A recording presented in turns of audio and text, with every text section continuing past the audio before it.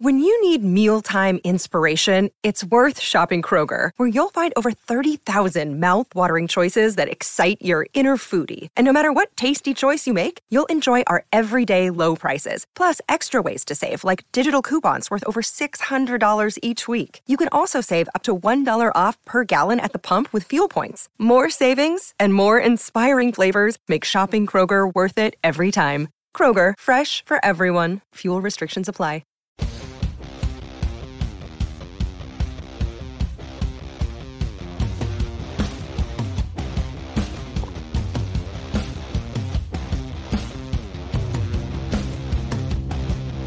Hey, we're back. And color coordinated today. Nate Bauer in blue, Thomas Frank Carr in the dusty rose here on the show today. It's pink. It's allowed to be pink. I love dusty rose. Love it. Happy welcome back to the show, Nate. Been off for a couple weeks, been out exploring the world. Do you come back a rested and recovered Nate Bauer? Yeah, I feel great. Actually, I was back last week for Thursday and Friday, and then immediately went back to New York for a friend's baby shower. So I've just been all over the world. I was at a golf tournament in Lancaster on Monday. Were you like a celebrity at the golf tournament? Not in any way, not in any capacity. Okay. It was people who apparently were not interested in Penn State football. But no! Did you have other topics to talk about? Golf. We landed on golf. It was fitting for the occasion. But no, as a parent of two kids, to have I feel like I've really shirked a lot of responsibilities over the last 2 weeks. But I'm back, taking my kids to daycare, doing all this, making dinner again. I'm doing it. I'm back to being a responsible human. And back on the show to give us your thoughts. I've been waiting to do the show for about a week and a half. I'm excited to dip into these topics about. Hey, this is the time to go on vacation. And these stories aren't going anywhere. What we're talking about today, if you haven't seen the news, we're going to be talking about all the off-field stuff with Penn State football and Penn State Athletics overall. The facilities update that has been proposed and approved by the Board of Trustees and designed by Penn State Athletics under Pat Kraft. We're digging into all that today, including the Beaver Stadium renovation. Last time Nate and I talked, we didn't really have a whole lot on the how everything was going to happen. We knew what they wanted to do. Now we've got the information. Nate has had conversations with Pat Kraft on all of these topics, or at least most of these topics. So we're going to get his thoughts and opinions on that today, but we're also going to get your thoughts and opinions today as well. Xander here, he says morning. He's always here, one of our first in the chat. He's quickly becoming one of the regulars here this offseason. So Xander's with us. Brandon's with us as well. And Ryan says happy hump day. Robert Bosfield in the chat as well. So if you've got thoughts on Penn State Beaver Stadium renovation, if you've got thoughts on Jeffrey Field renovation, we're going to be talking about all of that today on the show. So please, if you feel like it, donate to the channel with a super chat, but we'll be talking to you throughout the chat. And of course, subscribe here on the Blue White Illustrated YouTube channel and hit the notification button so that you're here bright and early, 10 a.m. on Wednesday to talk about Penn State sports. Not just Penn State football today, sports. So the renovation schedule. But mostly football. Mostly football. That's what we're starting. We're going to start with Beaver Stadium, the renovation project that we talked about before. And if you want to go check out our previous conversation about this, you can find that on our YouTube channel. But here is the proposed timeline, which is the new information. So, Nate, please break this down for us as far as what these sections mean. And are you serious, 2027? That's going to be the end date of this in 4 years. Yeah. So look, like the AE selection means architect and engineer. So they are in the process. They've already sent out basically there are other people who are far more knowledgeable about the actual process of bidding out a project and how that all works than me. But this is my layman's understanding. They send it out to 10 of the top firms, right? So companies that specialize in the stadium space to basically say, hey, this is the project. We're looking to do a $700 million renovation. We're, demoing the West Stands in Beaver Stadium, bid on proposed to us a plan, right? I'm not exactly sure like how far along the design has to be. It's more along the lines of, this is a rough sketch of a proposal. Okay. So they get 10 bids from those different companies. And in June, they will narrow those down and try to get, I think it goes to 3 and then eventually 1. And so they choose it. They'll try to choose it by June. And from that point, there's a year of design. Can you go back to the graphic so I can actually? Sure. Because I have to remember. It sounded a whole lot like these are my top 5 schools. Thanks to everyone who's participated. So we're down to the top 3 schools. Are they going to come out with an awesome graphic with neon and transitions? Because I'd love to see that from Penn State Athletics. Penn State's gonna tweet it out with "respect my decision" when when they finally land on, and this is like super geek stuff, but I love it. It's like the Populous, right? Who knew what Populous was?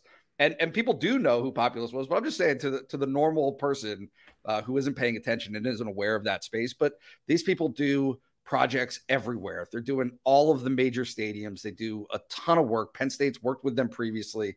And so you're trying to figure out all of those. You're trying to narrow it down and land on one. And then from there, it's a year before they actually have like the plans. And so all this stuff, like there's just a ton. If you could imagine it as just literally getting like the wheels in motion, it's creaking. It's starting to happen where they've narrowed their focus. They know what project they want. They have to go out and do it. And this is the very earliest stages of that process. Okay. So the way it was described, and maybe we're jumping ahead a little bit here, but I think this is an interesting point to interject this, is Penn State is not taking one study that they did. From what you said, from what you could read over at BlueWhiteIllustrated.com of what Pat Kraft told you, is they kind of cherry-picked what they liked from different studies. So is this kind of a result of, hey, here are all the things we want that we picked, now we need somebody to redesign with all of this in mind, and then we'll pick our favorite of that? Because it seems like this is a second layer of, didn't they just do this? Didn't they just get the plans they wanted? But that doesn't seem to be the case. No, so there were studies that were done. So one thing, just to Ryan Sheard, it was an RFP. That's what's out there right now, is that RFP, the request for proposal. So he sounds like he knows what's going on, or at least how the process works. So Ryan, if you want to chime in with 20 more comments, that would be totally appropriate. But in the meantime, there were 3 real options. The way that it kind of worked itself out was $1.5 billion for a new build stadium. Okay. Yep. $1.2 billion to completely renovate the stadium. So you're salvaging what you can, but for the most part, you're doing a complete stadium renovation. Mm. And ultimately, what they landed on was $700 million for I'm going to call it a renovation, but I think that there's a little bit of the story that's getting lost here, which is, to a person who's sitting inside Beaver Stadium, the only thing that will look different is the West Stands. And I'm not saying that that's nothing. That is a significant change. Yeah. The West Stands will be torn down. The press box will be torn down, and an entirely new structure will be built there. However, the south end zone, the decks, the north end zone, that deck, and the east stands and the east luxury suites will not change. They might get touched. There might be small improvements, and there's a ton of work that needs to be done there. But one of the reports and one of the things that was acknowledged through this process was there's like $200 million of backlog maintenance upgrade kind of stuff that needs to be done. This is like very unsexy stuff that has to be done to ensure the survival of the stadium. And so, like I said, I just had an interview with James Franklin yesterday, and he brought it up. He was like, excuse me. He said, you're at the point where if you don't do something, you're still at a stage where you have a choice, where you still can have some level of agency over how you do this, when you do it, what you do. But there's going to come a point where you don't have that anymore because the stadium is that old. I brought this up. I think I brought this up here at one point.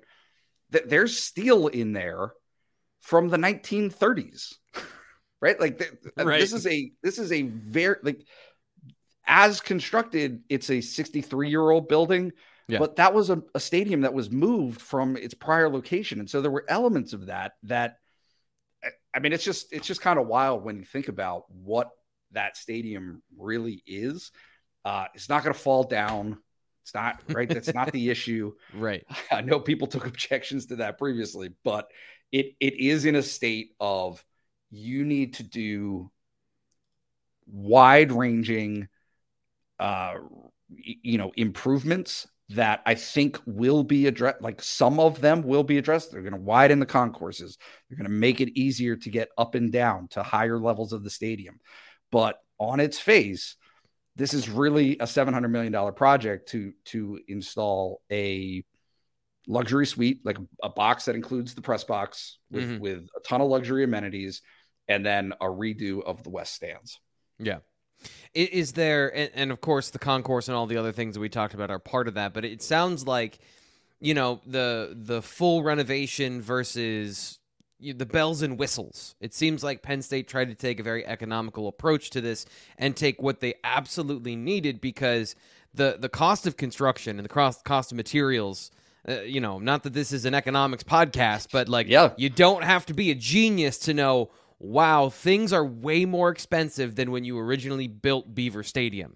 Yep. Things like inflation has caused, and the cost of materials makes it so, as Ryan says here in the chat, maintaining structures costs a lot of money. People don't take account into that as well. He referring to what you said about the $200 million in deferred maintenance that they need to do. Yep. So you can't sink all of this into a shiny new building when you also have to upkeep that building and, pay for all the other surrounding things around it. So do you think that what's your evaluation of the plan? Like, what do you think about this? I think that some people are going to be disappointed by it, but I don't think that I'm not sure that that's relevant. I don't know. I mean, it's all very interesting to me, because there were, to me, I see a $1.5 billion new build as being the best option long-term. Mm-hmm. I don't think financially it was ever really very feasible. And I think that they know that. I think that it was a combination of, it's so complex. There's so many different layers to this, but one, you have a stadium that is considered one of the best atmospheres in college football, like just front and center. Yep. Do you want to tear that down? Do you want to not have that anymore? Do you want to take your gamble on something new? No, like instinctively, no, you don't want to do that. Can you pay for a $1.5 billion new stadium? No.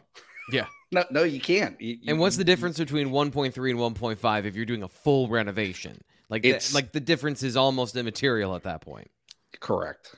And so it's ultimately they landed on, and I'm not in a position to, I don't really have a strong opinion on it, other than I do think some people will be disappointed that it's not more comprehensive. Ultimately, right. That $700 million does not get you what you think it gets you. Yeah. And I think some people will love the fact that it won't look any different, like the familiarity and the ambiance, whether it has any or not. It has a distinct feel when you walk into Beaver Stadium. We'll see what happens when you put in a luxury suite and you take out some capacity, which is a part of the plan. But it, like you said, it likely won't change all that much. To Paul's comment in the comments, yes, escalators, elevators, ramps. There will be. They call it vertical transportation in the document, the proposal document. But yes, ADA compliant trying to get everything to be compliant with modern regulations and standards, right? I mean, think about how we enter the state, right? We come through the media gate, and there are fans that also come in through that gate. Yeah. To ride an elevator that fits maybe 15 people. There's 2 elevators behind the west stands. Maybe each fit 15 people. There's no other way to get up there. If you're way up high in the west stands, you have 2 choices. You can either do the stands, like you could walk the stands, or you could take that elevator. I mean, there's just not a lot of good ways to get up in the stadium, and I think that's one of the things that's going to be addressed. Active chat today. People are engaged. Love with it. Beaver Stadium renovation. Love it. Hey, Nate. Kevin is here to say something. So you can't put it on either of us. Kevin says Beaver Stadium is a charming dump. This renovation way overdue. So Nate and I didn't say this. This is not an opinion of the show. This is opinion from Kevin in the chat, who gave us a super chat. Appreciate his thoughts and his opinions here. But this time around, if people are getting mad in the comments on replay on the YouTube channel, first off, appreciate your engagement, but you can tell Kevin how you feel instead of me or Nate. Brandon says he's worked in construction for years since high school. Maintenance work is expensive, especially been neglected over the years. People don't realize how important maintenance work is. So these are all the things coming in to this big old project that we have to take into consideration as well. I hate this part because this is when I want to do a thing or purchase something for my house. It's the added costs, right? And I always ignore the added costs, and then I realize, oh, the deal I got is not the deal I thought I got. So Brandon, keeping that front of mind for everybody. Do the next one too, because this is the Carm 92. This is the response. This is the thing that people are going to resent. They're going to be disappointed because their section will have not been improved. And really, it's even the bent of why this is being done, how this has been prioritized is going to be a little controversial. Yeah. It is a luxury focused improvement because it is the untapped area of the stadium to create revenue, right? It just, you're missing out. Like it's almost like lost dollars that you could be making, but you don't, because you don't have those facilities. Now you're going to sell those facilities, and you're going to have this opportunity to raise more funds that ultimately may open the door to bigger and other renovations of things that need to be touched throughout the rest of the stadium, the east side, all of those different sections. But on the front end of it, it's, hey, we're going to invest a decent chunk of change, a really high chunk of change to ensure that there are luxury suites and to ensure that there are premium chairback seats for, which again, it's understanding the demographic, are you going to sell those season tickets at a higher price point to a different demographic than the rest of the stadium? I don't know. I mean, but certainly there's research that I think Penn State feels confident that that's something that can be done, and essentially something that has to be done. Otherwise, none of the other stuff is possible. Yeah, you got to get through this hard part to get to the part where maybe things get a little bit easier, it sounds. Another day is here, and you're ready for it. What to wear? Check. Breakfast, lunch, and dinner? Check. Planning for what's next and how to save for it? That's where Bank of America can help. For your financial to-dos, Bank of America has experts ready to help get you closer to your goals. Get started at one of our local financial centers or 24/7 in our mobile banking app. Find a location near you at bankofamerica.com/talktous. What would you like the power to do?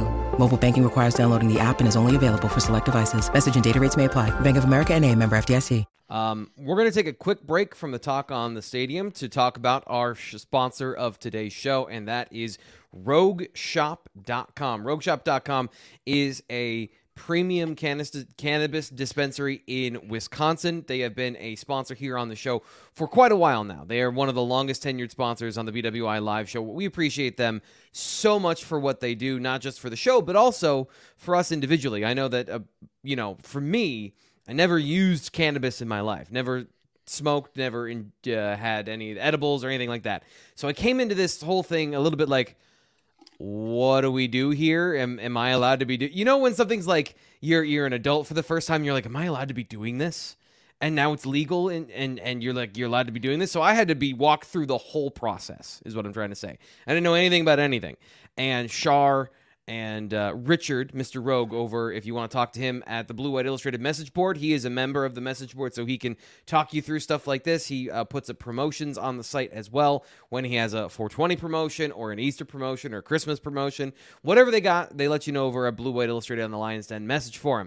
But what they are, holistic type of small business. They want to help you with your issues in your life that, you supplement Western medicine. So you have chronic pain, find out the source of the chronic pain. But while you're going through that, they can help with pain management, inflammation. If you have a hard time sleeping, they have tinctures, oils, massage oils, and more, all these things in different ways to ingest CBD and THC. I've taken the gummies before. You need to take them like medicine. You can't just play around with them. I made a mistake like that once, and it was an interesting evening. Just like any other medicine, you got to respect it. So they give you instructions on how to take stuff and what the best outcome is for you to help dial in your dosage. But the best part here that I just put away and I'll come back up to, Blue White Illustrated. Use the promo code BWI for 10% off at rogueshop.com. Tell them T. Frank sent you, and you'll help. You'll find a way to live a better, more stress-free, easy life with rogueshop.com. Nate, the broader context of these, what? Nothing. I just love it. I love the transition. You love my expert transition? Yeah. Because I didn't know if we were done. Were we done with the conversation on the stadium? Was there anything more to dig there? We didn't even talk about the rest of the schedule. That M-Rob makes a great point about the tentative deadlines. This is what they're shooting for. They're shooting for this to be ready in 5 years, right? So 5 seasons from now, ahead of the 5th season, for the 2027 season, they want construction to be done. So that, like, it's just, people want designs, and people have asked me for drawings and different, like, they're not remotely close to that. They have some ideas. There are things that they'd like to implement, but really this design start date for June 2023, when they select somebody, is when that process is actually going to start. And then, as you see, pre-construction, there's so much, again, unsexy stuff, wires,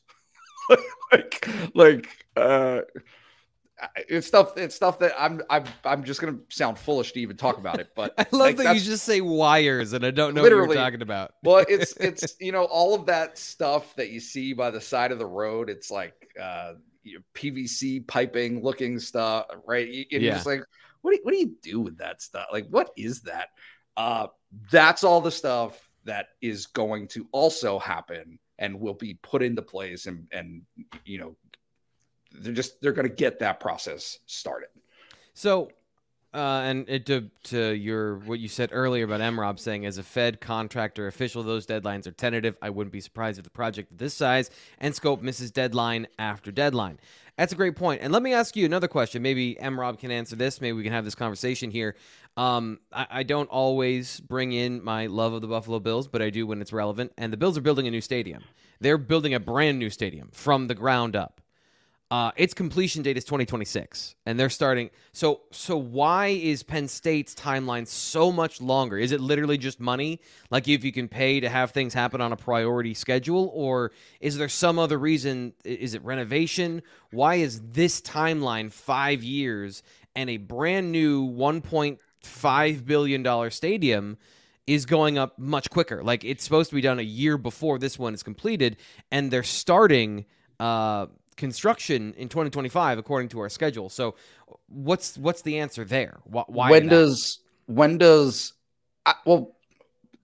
April 2023 is the construction start date, is it? So it's supposed to have started already, and June is when the major construction starts. But there would have been a design process for that started years earlier, or at least right. And not to mention the fact that you're dealing with, there's all kinds of webs to weave on this, right? Is the state going to be involved? Bottom line, are state funds going to be appropriated towards this? Maybe, right? Certainly, that's something that Penn State hopes it comes to fruition, because they see it as an asset, not just to Penn State University, but to certainly the state college community and the state as a whole, right? You have this facility that brings most of the state together, or a large chunk of the state together. So that's a part of it. And then there's again, bureaucracy, right? You just have all of these steps, things that have to be cleared. It's not as simple or as straightforward as a private owner, Terry Gula, deciding, hey, this is something that we're going to do, and we're ramming it through with or without the help of New York State. So I think that, to be honest, I think 5 years is probably the expedited version of this. Gotcha. Steven asks, how is this going to help in the winter and the new playoff format, which is coming, I think, in 2024? So does this provide benefits there as well? Maybe an additional home game if you get that? Yes. So this, the winterization stuff is part of the initial $70 million. So $29 million, I believe, I think I have that right, is toward winterization right off the bat. It's getting it to a place where if they had to host a playoff game in December, they could do that. I mean, it's funny because it sounds hyperbolic that you're really just overplaying your hand a little bit, but it's not. I just, all of the feedback and the input that I get, everything that I'm saying here is reflected in conversations that I'm having. It was there in the meeting itself, the Board of Trustees meeting. These are like fundamental shortcomings of the stadium as it presently exists. It wasn't designed for this type of usage, the things that are modern at this point, and what they'd like to do moving forward. I mean, refrigeration, things that you don't think about, concession stands, not just concession stands of, hey, how easy is it for me to get my hot dog? It's, hey, can we cook the hot dogs? Do we have a mechanism, right? You want expanded food offerings? They can't cook it there. They don't have the space. There's no kitchen space. All of this behind the house stuff has to be addressed, and they're finally doing it. Steel built in the 1930s before the great invention of refrigeration. It's wild. Marvel of modern industrial context and blah, blah, blah. They spent like terrible. They spent about $7 million on freezers recently, like within the last couple of years. That's what it costs. That's what it costs to have that. You want a freezer? There it is. So anyway, moving on. I do want to get to a couple of other things on the show today, because it's not just Beaver Stadium. Like, we can still have the conversation throughout the show about Beaver Stadium.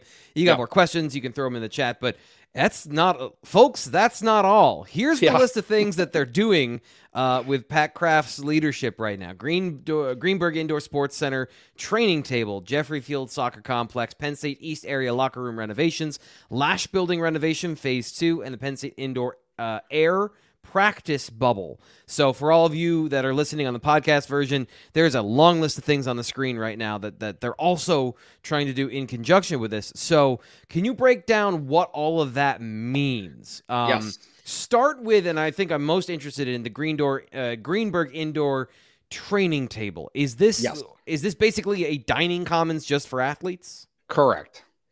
And so you have better control over the food. I believe there will be other facilities there to go along with that dining commons, but it is okay. The food will be served in-house now, but it is meant to serve all of Penn State student athletes. So if you're housed in East Area Locker, but I don't want to be disingenuous about this.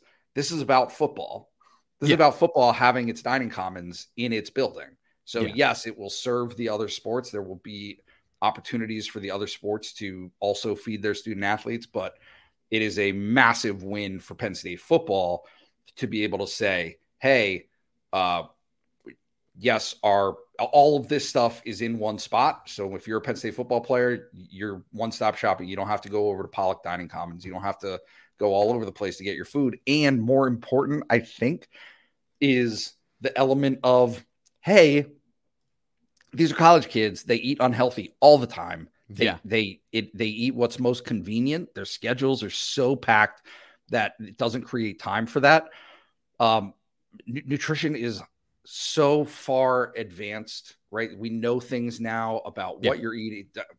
They can tailor make a diet plan and the food for every single player and provide that to them 3 meals a day, 4 meals, right? Snacks, all that other stuff. So it's a massive, massive win for Penn State football to have that project. And that's something that I think is the construction and completion date for that is 2025. I want to say it should be open by 2025. So they're going to move pretty quickly on that one. Yeah, and again, that's the science of athleticism and athletics that we talk about that has advanced where you know so much more about how to program and how to hack the human metabolism. So this is the other half of the stuff that I love my wife is a personal trainer and we have these conversations about, eating and timing of when you get your protein and, how it affects your sleep as well. All of these things are interconnected. And just because you have the information doesn't mean you have the implementation. And this is a huge recruiting thing. Because if you want to be the very best of the best, you've got to have access to all of these things in order to advance your own physiological gains. I mean, it's all about the ability to perform on the field. And these are the tendrils. These are the things that go out from that. It's not just about what happens between the lines. It's how you prepare everything in your life for that moment, which is why football is so intense because it's like total tangent here. We were watching CrossFit one time on ESPN, and my wife used to be really big into CrossFit. And I said, oh, this is what football players do before they actually learn the skill to actually play a game. So you've got to be an expert in nutrition, sleep, science, athleticism, lifting, and then your position to be good at football. And making that as easy as possible is the goal of all of that. And I think it's just to go on a long tangent about it like that. I want to underscore how important nutrition is in this conversation. Michael's comment there about total development is just, it sums it up perfectly. The front facing argument, and really, I think the only thing that matters is, okay, you're investing $80 to $100 million a year in football, right? It's this massive operation. It funds everything. It is the total engine of Penn State sports and economics in a lot of ways, and including this area.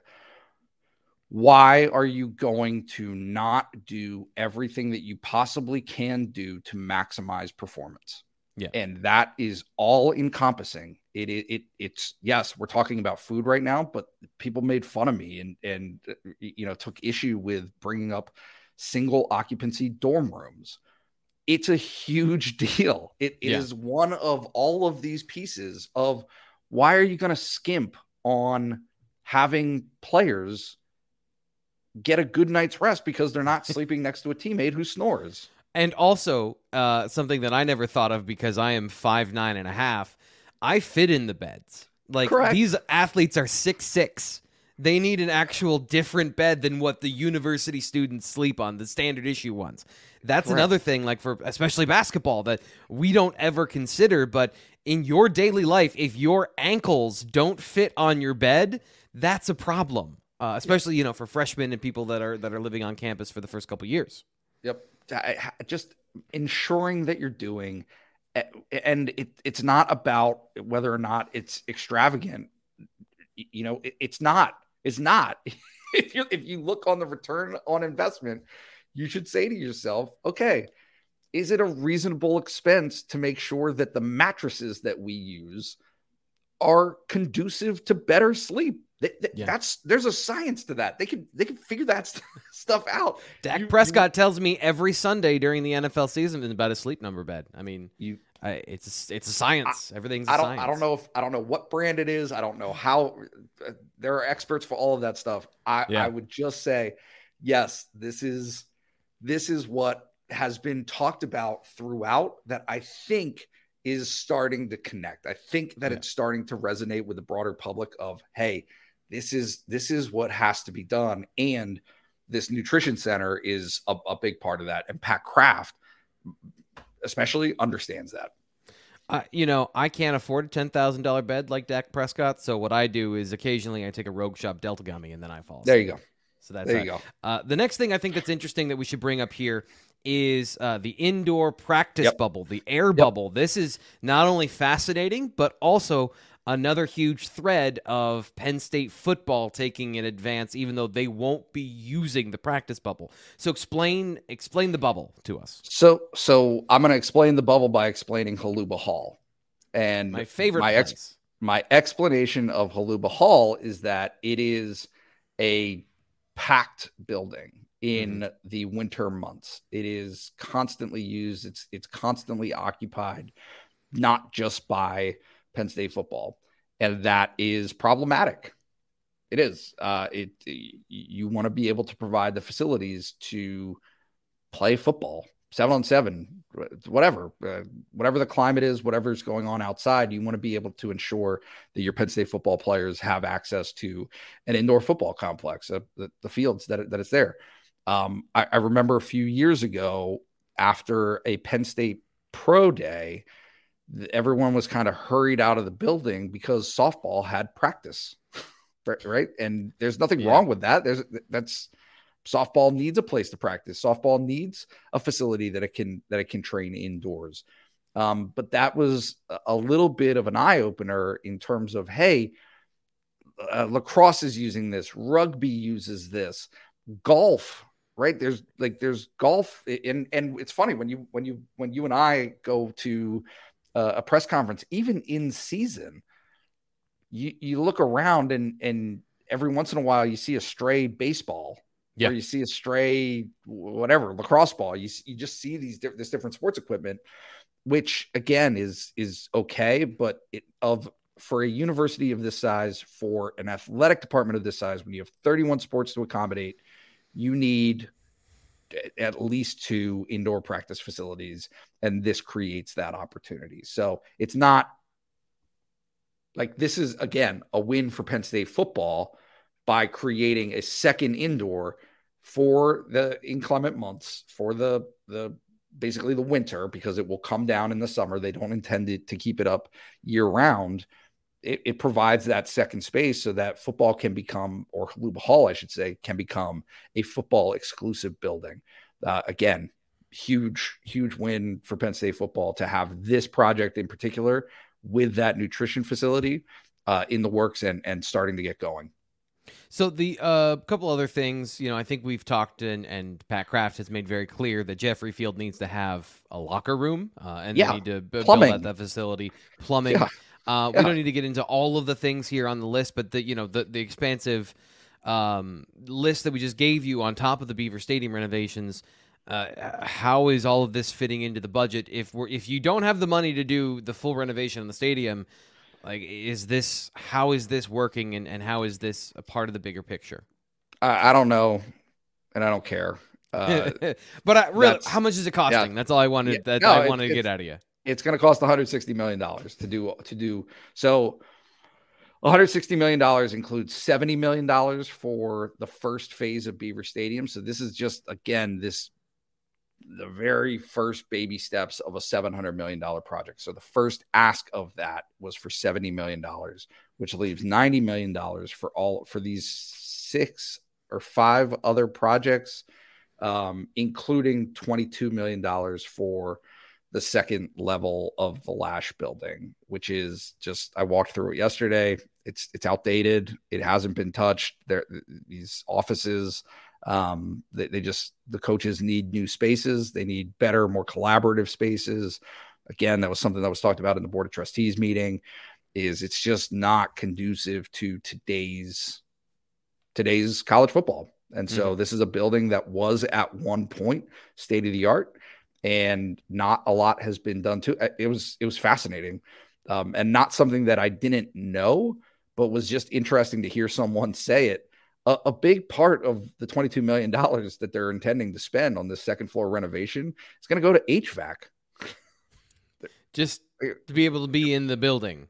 To improve air circulation, because it hasn't been touched in 30 years. They haven't changed the thermostats, and right. So you've got all of these underlying things that have just had been ignored or kicked down the road a little bit, and it's catching up. And now they're saying, okay, well, this isn't a pleasant pill necessarily, but it's one that you have to take. And I cannot stress this enough.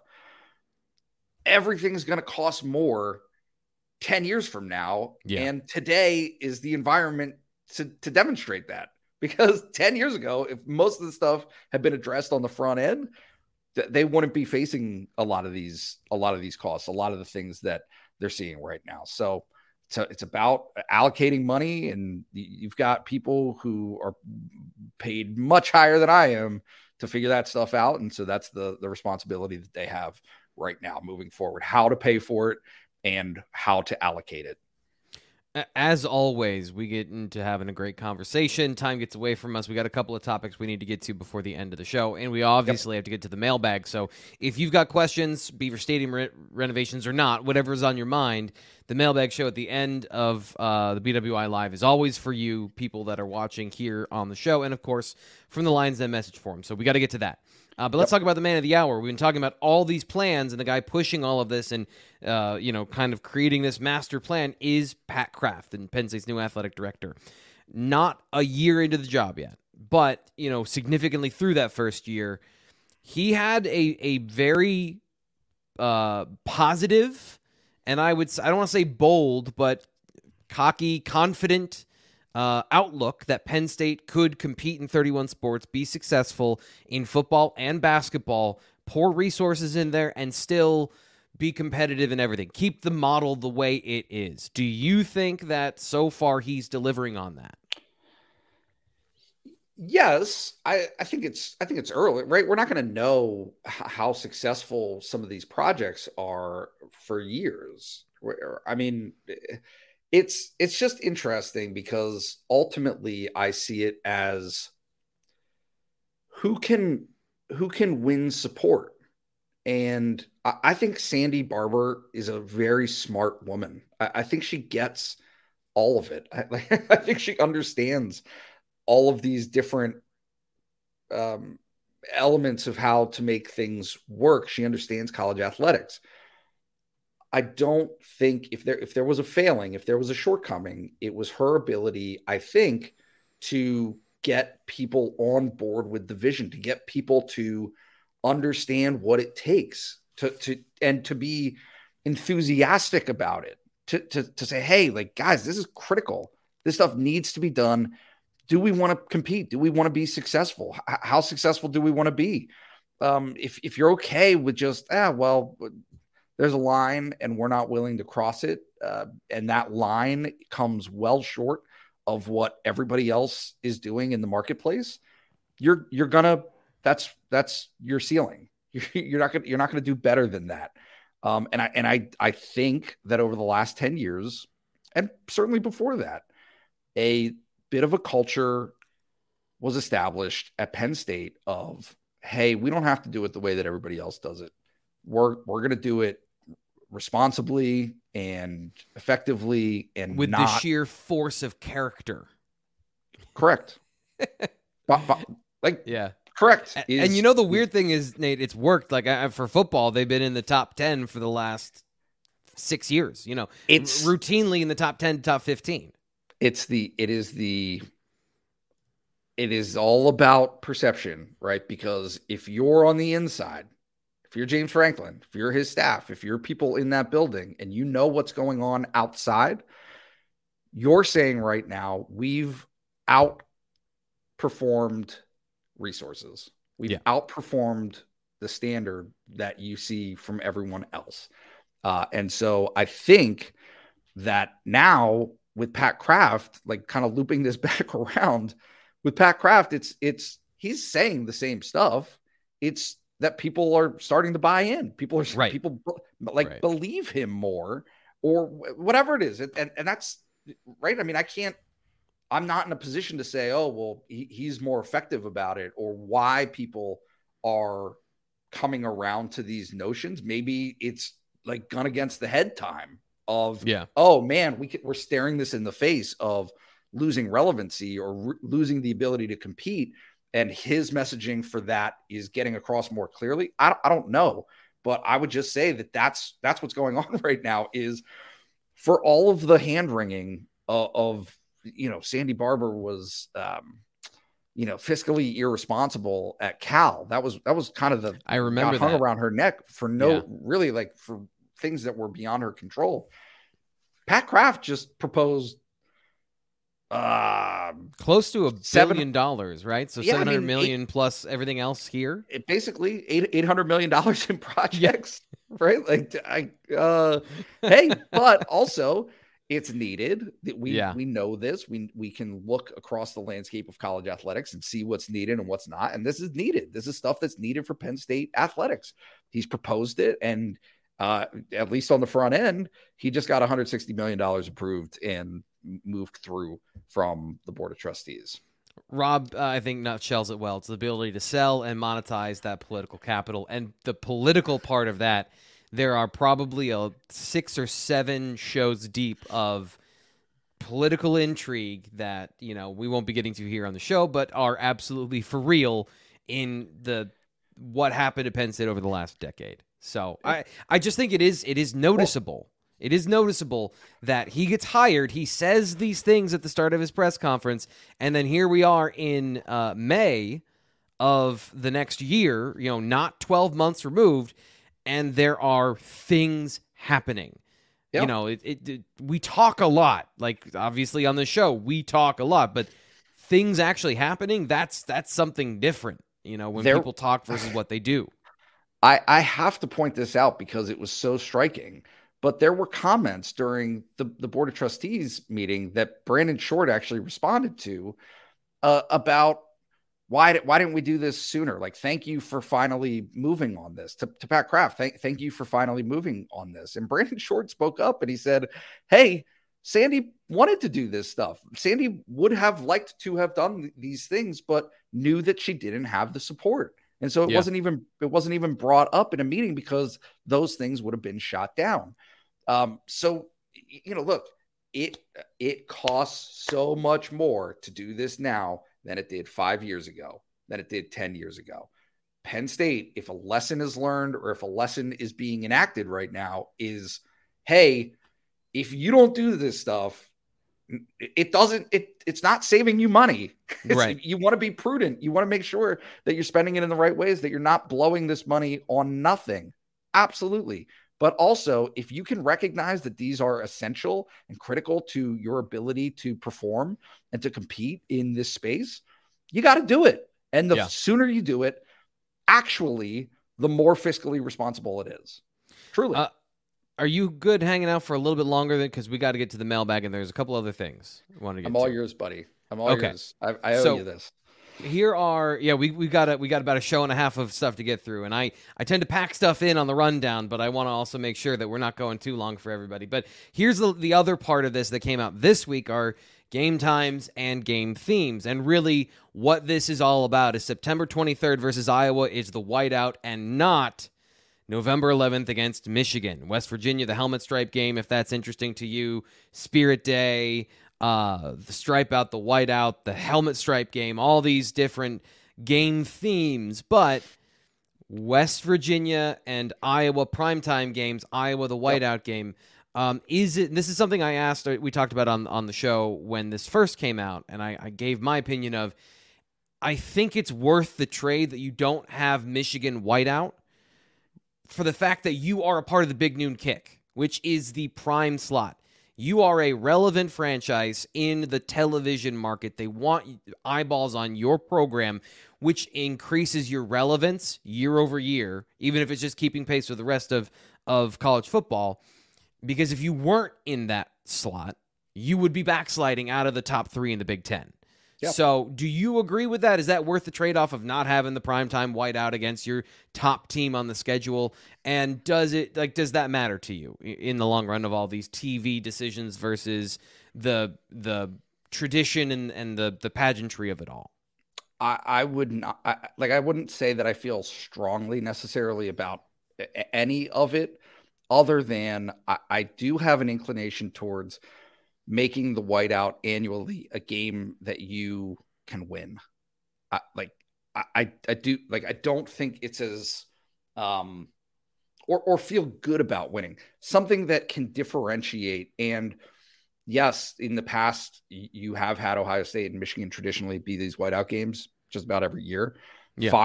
The Fox contract changed that. Okay.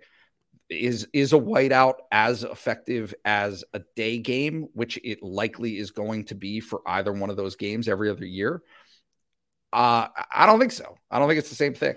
Yeah, I think that the spectacle of the whiteout game is best served as a night game, and it's the most photogenic. It looks awesome. It's super cool, and you're already juiced up for Ohio State and Michigan. Like there's no. Everyone is coming to that game. You've got a sold out crowd. All of that stuff is already there for you. That if you change the perception a little bit and say, okay, we can attach this to a game that might not be the hardest game, the hardest home game on the schedule, but it's just a tier a little bit below that. I think it works. It works. I don't have any issue with Penn State just clobbering Minnesota for a night game last year. Like I thought that was good for Penn State. If Iowa, who has given Penn State fits at times in this series over the last 10 years, if this is the differentiator and you have it for an 8:00 game, do it. Yeah. Great idea. I have no issue with that at all. Yeah. I agree. I think that you have the built-in juice for that game. And the only downside I would say is that the amplification factor, and I'm looking at this not as a on the field win-loss thing. I'm looking at this as relevancy and the spectacle. And nothing creates a bigger spectacle than the biggest spectacle, which is your top opponent, primetime, whiteout. That is like the 3 tiers of something that can create the 2016 game against Ohio State. This memorable game. But, as you pointed out, how many times are you doing that anyway? How many times are you winning that game and it looks the way it's supposed to in whiteout, primetime, all that stuff? It hasn't happened frequently. You're not going to get that game, though, in an 8:00 time spot. It's not going to happen anymore.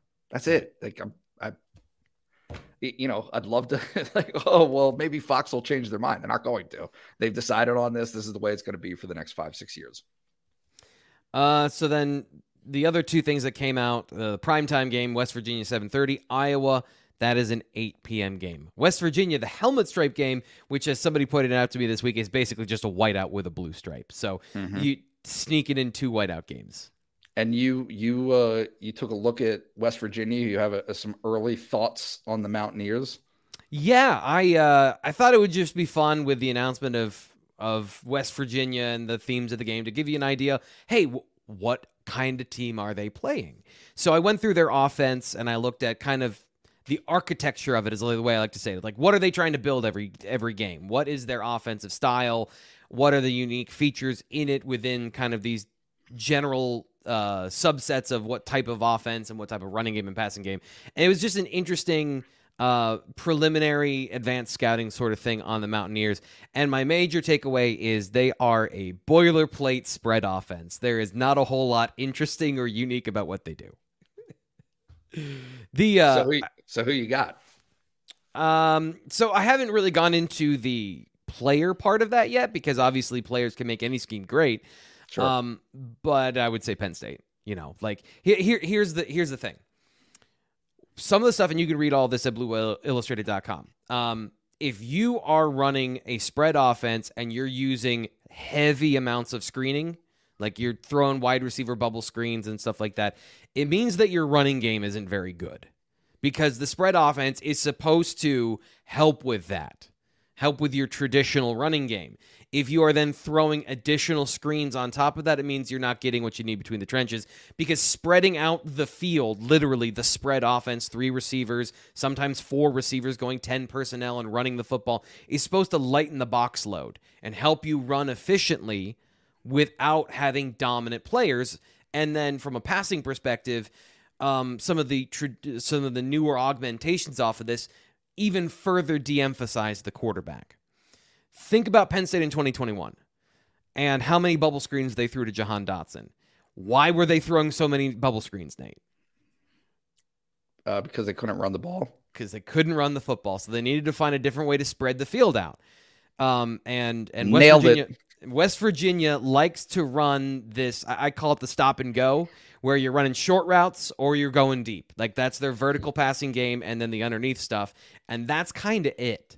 So from a perspective there, it's basically just, I don't want to say paint by numbers like it's anyone can do it, but that's kind of the idea. Is it's supposed to de-emphasize talent and emphasize the scheme. And when I see that, like, that tells me something, context clues about the level of talent on the team.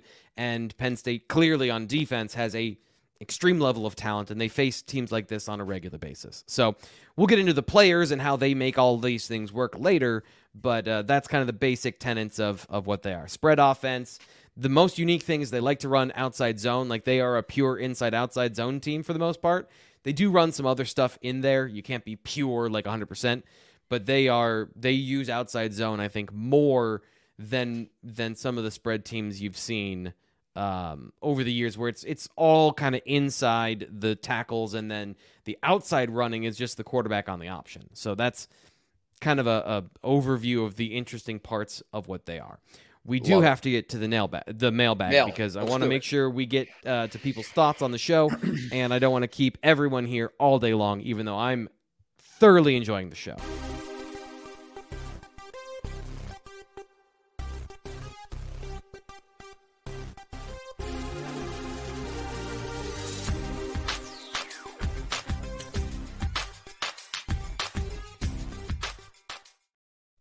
So let's get to the other side of Pat Kraft's job, which we didn't touch on in the first half of this show, or the first 75 to 95% of the show. This comes from Penn State 2012. Nate, you are the NIL expert here at Blue White Illustrated. Any updates or improvements on the NIL front? Like, a lot of information and resources and time has been devoted to the other side. I'm sure BlueWhiteIllustrated.com, you're going to get the inside scoop from Nate. You got to pay for that, $29.99 for 6 months. Great deal right now. But can you hint at, or is there any nugget of NIL that you've found recently you could share with us here on the show? They're working on it.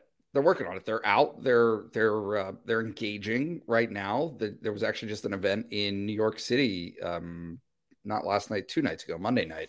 So, yeah, the updates or improvements, steady improvement, not leaps. Things are happening behind the scenes, I think, to,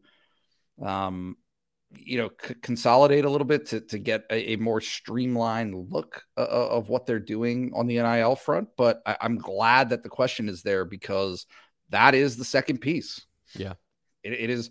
You're just responding to different eras of the college football landscape. And right now in college athletics, the facilities race, that was a huge race and was a huge thing, I'm not saying it's over, but it's shifted. And so now Penn State's wrapping up the loose ends of projects that need to get done to compete on the facilities front.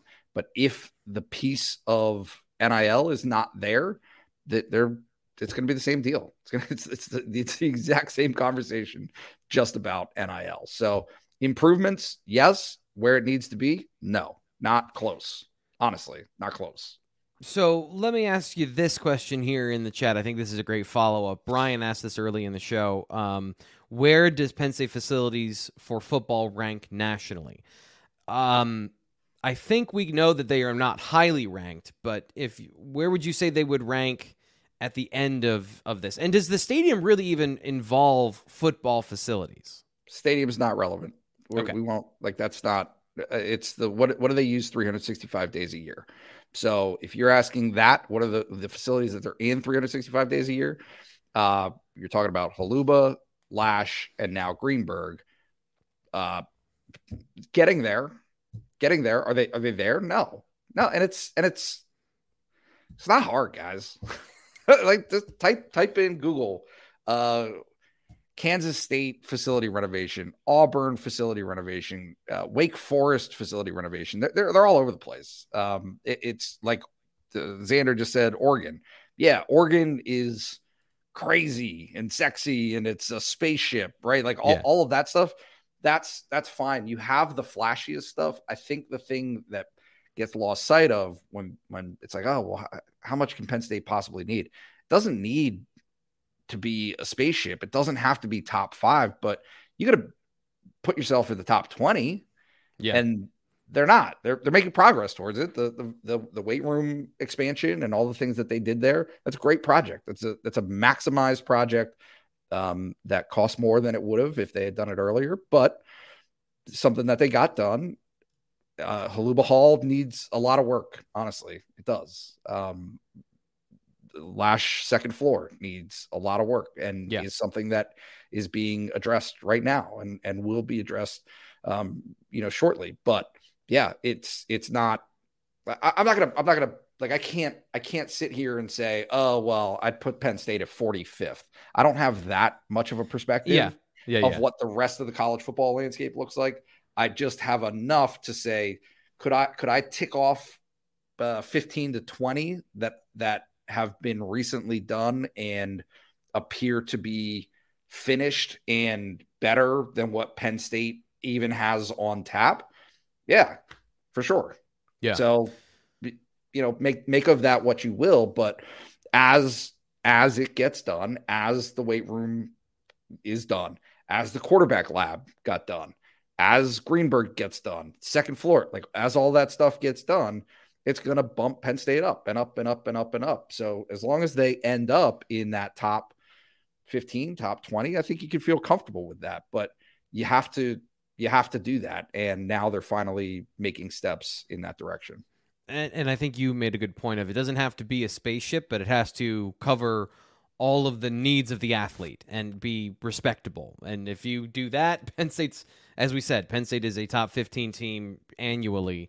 So that should certainly help boost them in any functional capacity to being relevant every year and competitive every year in recruiting.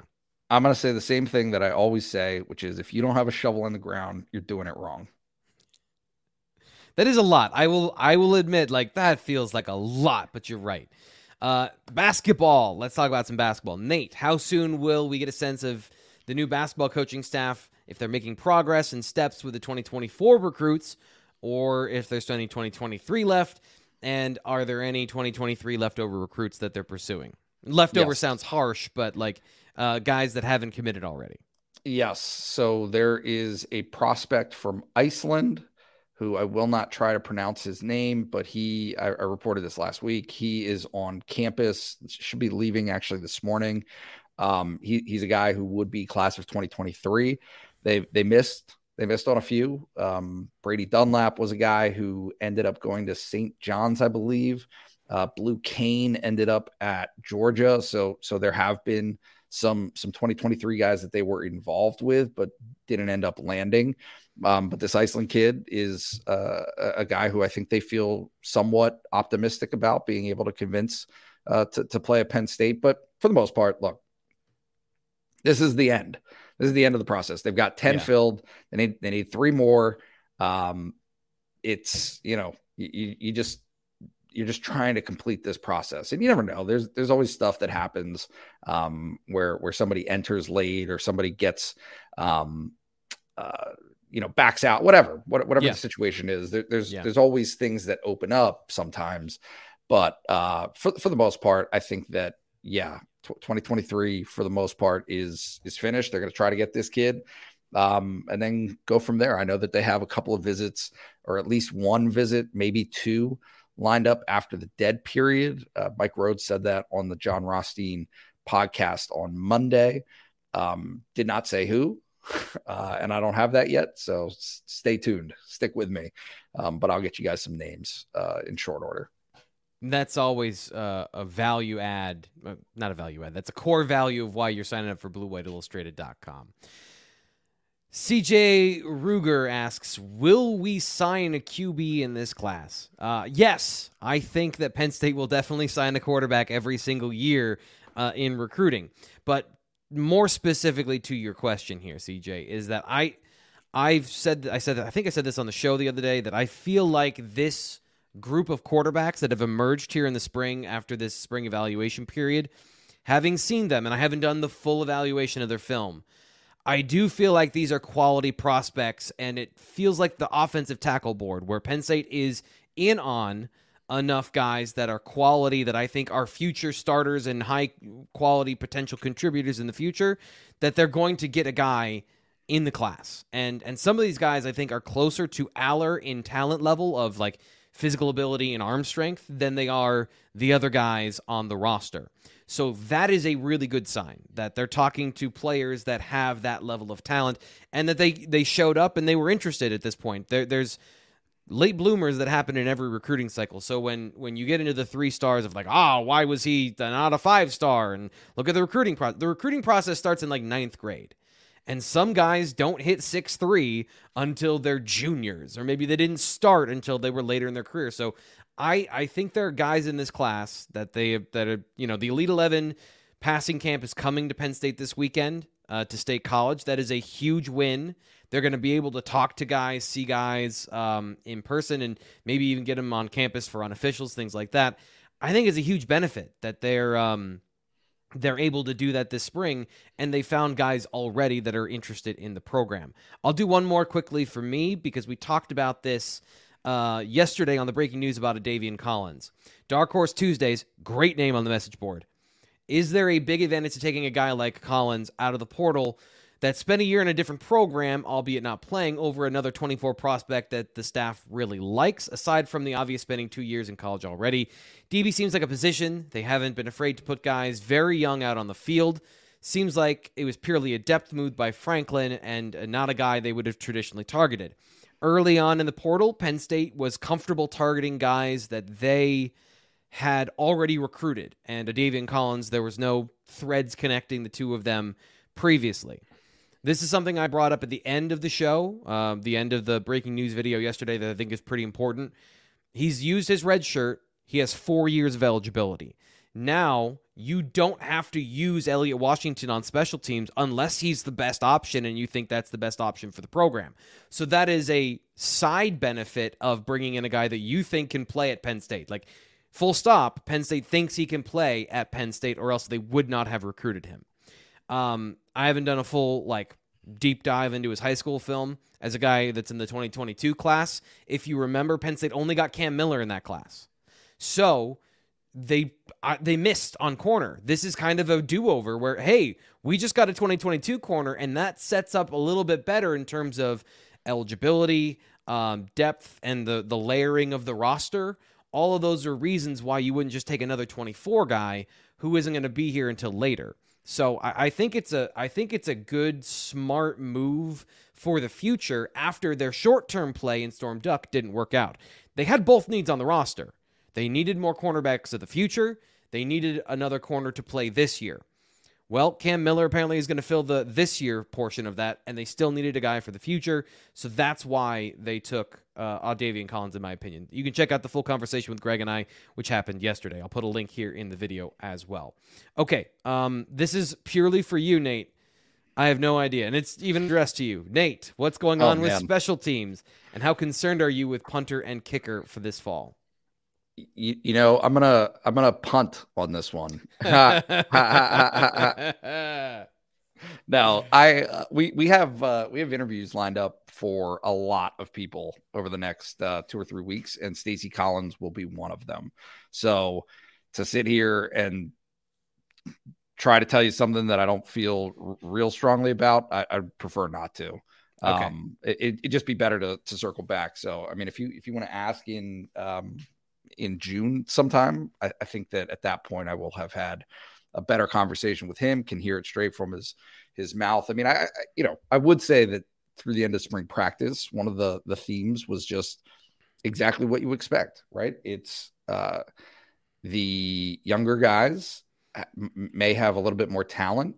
They're just less consistent. The guys that they brought in through the portal have a little less talent, but they are more consistent. So you're weighing that. You're trying to find that out. And yeah, we'll see. It should be. The hope is that those veteran guys are more consistent enough that they're productive at the position, right? That you're not trading off less talent for marginal consistency. I would say. I mean, I think what you would hope is that the guys who have the most talent find that consistency. Right. But if they don't, right? Like if that's what you're weighing those two options. But you have a backstop. Right. Yeah. Right. Let's make this the last question. It's for both of us. And I think that maybe you won't like this question either, but I think this will be a good one to end on. CJ Philly says, imagine this is the deepest team in terms of top to bottom talent since the late 2000s. Which position group do you think will surprise us positively? And on the flip side, which do you think might disappoint slightly next season? I'm going to throw this out here. Quarterback might disappoint you because the position is hard and there's going to be growing pains. We think we know what Drew Aller is going to be, but we don't know that yet. I would like to see what he's good at, where he, what the little snippets of, okay, maybe that isn't the thing I'm excited to see him do in terms of maybe his footwork times under pressure. It gets a little wobbly. Is that a consistent problem or is it not a consistent problem? We don't know yet, but just based on percentages, to me, that's the position where Penn State fans have the easiest cliff to fall off of in terms of being disappointed because he's not the guy that is going to turn into Trevor Lawrence in his first season. So that's kind of my opening salvo on that question. Do you have a positive one that you would say maybe it will be a little bit better than you expect? Quarterback, but I already have. I think I have realistic expectations. I don't think they're diminished. I just think it's very obvious what's like going to happen this year, right? Is you need Drew Aller and his wide receivers who don't have an established like star. Can Keandre be that? I think he can. Mm-hmm. But has he been that in the past? He hasn't really had that opportunity. So it's big. It's like there are unknowns there in the passing game that I think defenses are rightfully going to test. Right. So any team that has that feels confident in its pass defense going in man coverage, I think is going to create challenges for Penn State's running game. Like that to me is okay. You saw what Singleton and Katron did last year. Like they're good. They are good, legit good. What happens when there's 9 guys who, right? When they don't have numbers, when there's not, when teams are just going to say, hey, you are not going to beat us. Like Nick, you're not going to run for an 80-yard touchdown on us. It's not going to happen. We're going to do everything in our power to make sure that doesn't happen. I think there are going to be some tough games ahead. You already saw it. They already had some of those games last season when that same thing happened. Illinois, I believe, is returning a top 5 defensive line in the country, according to multiple outlets. I mean, that's I'm circling that as like that's a bigger game than you might imagine. Totally. I'm a firm believer, not in Illinois being like awesome, but in this just goes. I mean, I'm never going to let this go. In the 21 Illinois loss not being a bad loss, like not being the tragic loss that it was made out to be. That was an okay Illinois team that did the one thing, and Brett Bielema will continue to do this. Right. They are going to give some teams fits, and if you don't have the elixir, the answer to what they do to you defensively, you're going to be in trouble. Yeah. So Michigan was a college football playoff team, and they struggled to beat them. I think that might have been at home too, where that's just going to be a team that's a tough out. We'll see about their secondary because I think that is the biggest wild card. Of they send a ton of guys and a ton of talent to the NFL. So can Illinois reload in certain positions? I'm fascinated to find out about that, which is why. Coming back to it, my point about like if Drew Aller struggles in that game where he has to do a little bit more in his third game, I wouldn't be surprised if there are some struggles there and people go, wait a minute, I thought he was a 5-star talent. And you know, there's a little bit of a disappointment there from the quarterback, which is not to say it's his fault. But Nate, I got one more thing from the chat because this is important to me that you get your love on the channel. David says, I didn't realize how much I missed Nate until he finally came back. Nate, I feel the same way. Appreciate you coming back and spending a little extra time talking to us on the BWI live show. We got a super chat that we should take from Robert here. Do you see this? Here we go. I did not see that. Thank you. We got to recognize the super chat. Thanks, Rob. Thanks for getting that in on under the wire, and thanks for seeing that, Nate. Who do you expect to help Drew the most? Running backs or wide receivers? Thanks for the long form show. That's a hard question. I would say the running backs. I think the threat of the running game is going to open things up and make it easier for the quarterback. And I'm gonna, of course, I'm gonna go curveball. I think the offensive line, honestly, I think the offensive line will be an asset to him where he's not consistently under duress. And if you have that, and then you have the pieces around you where he can make decisions, actually make decisions and use those instincts and make those throws, I think that positions him really well to have success. I always go back to what are the conditions that a guy has to succeed in. And if the conditions are you're constantly under duress, I don't care who it is. You're just probably not going to do very well. And so that I think is a huge piece of this. A huge piece of the show is Nate. Nate, thank you so much for coming on the show. That'll do it for us today. Please like, subscribe, rate, review, all the different things. You got some bonus content today on the live show and on the podcast. We love you guys over on the podcast. Please download, subscribe, all that stuff. I'm Thomas Frankar. He's Nate Bauer. We will talk to you next week. We'll be reviewing the Elite 11 Passing Academy. We might have some special guests. We're doing a bunch of great stuff in the summer here on Blue White Illustrated. So subscribe and don't miss anything.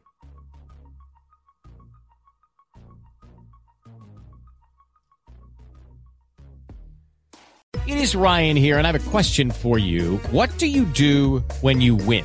Are you a fist pumper, a woohooer, a hand clapper, a high fiver? I kind of like the high five, but if you want to hone in on those winning moves, check out Chumba Casino. At ChumbaCasino.com, choose from hundreds of social casino-style games for your chance to redeem serious cash prizes. There are new game releases weekly, plus free daily bonuses, so don't wait. Start having the most fun ever at ChumbaCasino.com. No purchase necessary. BGW. Void where prohibited by law. See terms and conditions. 18+.